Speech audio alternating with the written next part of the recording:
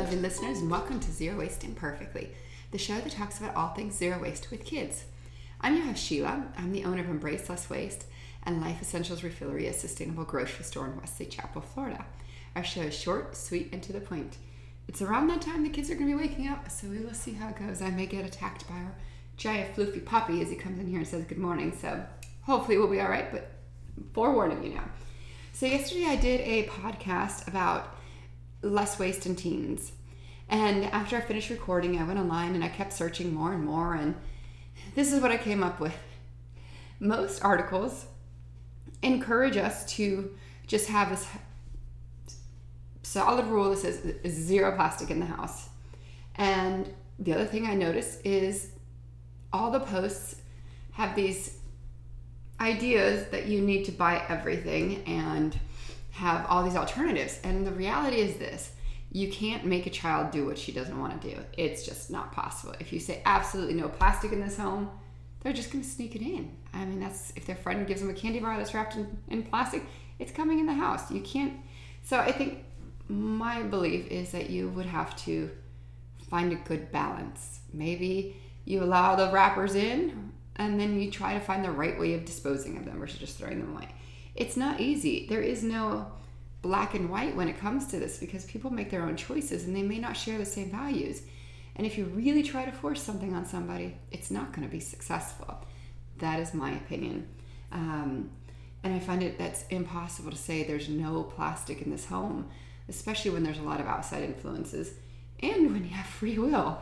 So if you have company coming over and they pick up something on the way over and it's plastic, I mean, that's what it is. So you can attempt to dissuade people from doing that, but the reality is we don't have enough time to do everything without packaging. I mean, if our friends just came from soccer and they wanted to bring something, but they didn't have time to go and buy cucumbers and cauliflower that were unpackaged and they had to run home and cut it up and then put it in a container and then bring it. I mean, it doesn't always work that way. I mean, people do have lives and they have things that are more important, let's say, like spending quality time with their family, than making sure that everything is plastic free before they come to our house. And I wouldn't want to dissuade my friends from coming over just because they can't be zero waste. It doesn't work, but maybe every circle of friends is different. Maybe one person has friends that are all zero waste and it works out great, but our circle of friends is not that way, and that's okay because we'd rather spend the time with our friends without unnecessary influences and to make them feel uncomfortable because they brought something in packaging. So I don't know that it's possible to be 100% plastic free. I don't know. That's my opinion. And then of course there's expense. So I was reading through all these posts and they have these elaborate things for snacks and these wraps and bags, and it's not affordable for everybody. I mean, we are very fortunate that we can afford these things, and it's when you switch, let's say if you want these Pinterest perfect things for your zero waste home, there's a massive expense to buying those things. Or you have to have time to make them, which again, most people do not have. So you have to find that balance. How far do you switch over? What's your time going to be or your expense going to be? Because it's not easy and it's not affordable for everybody.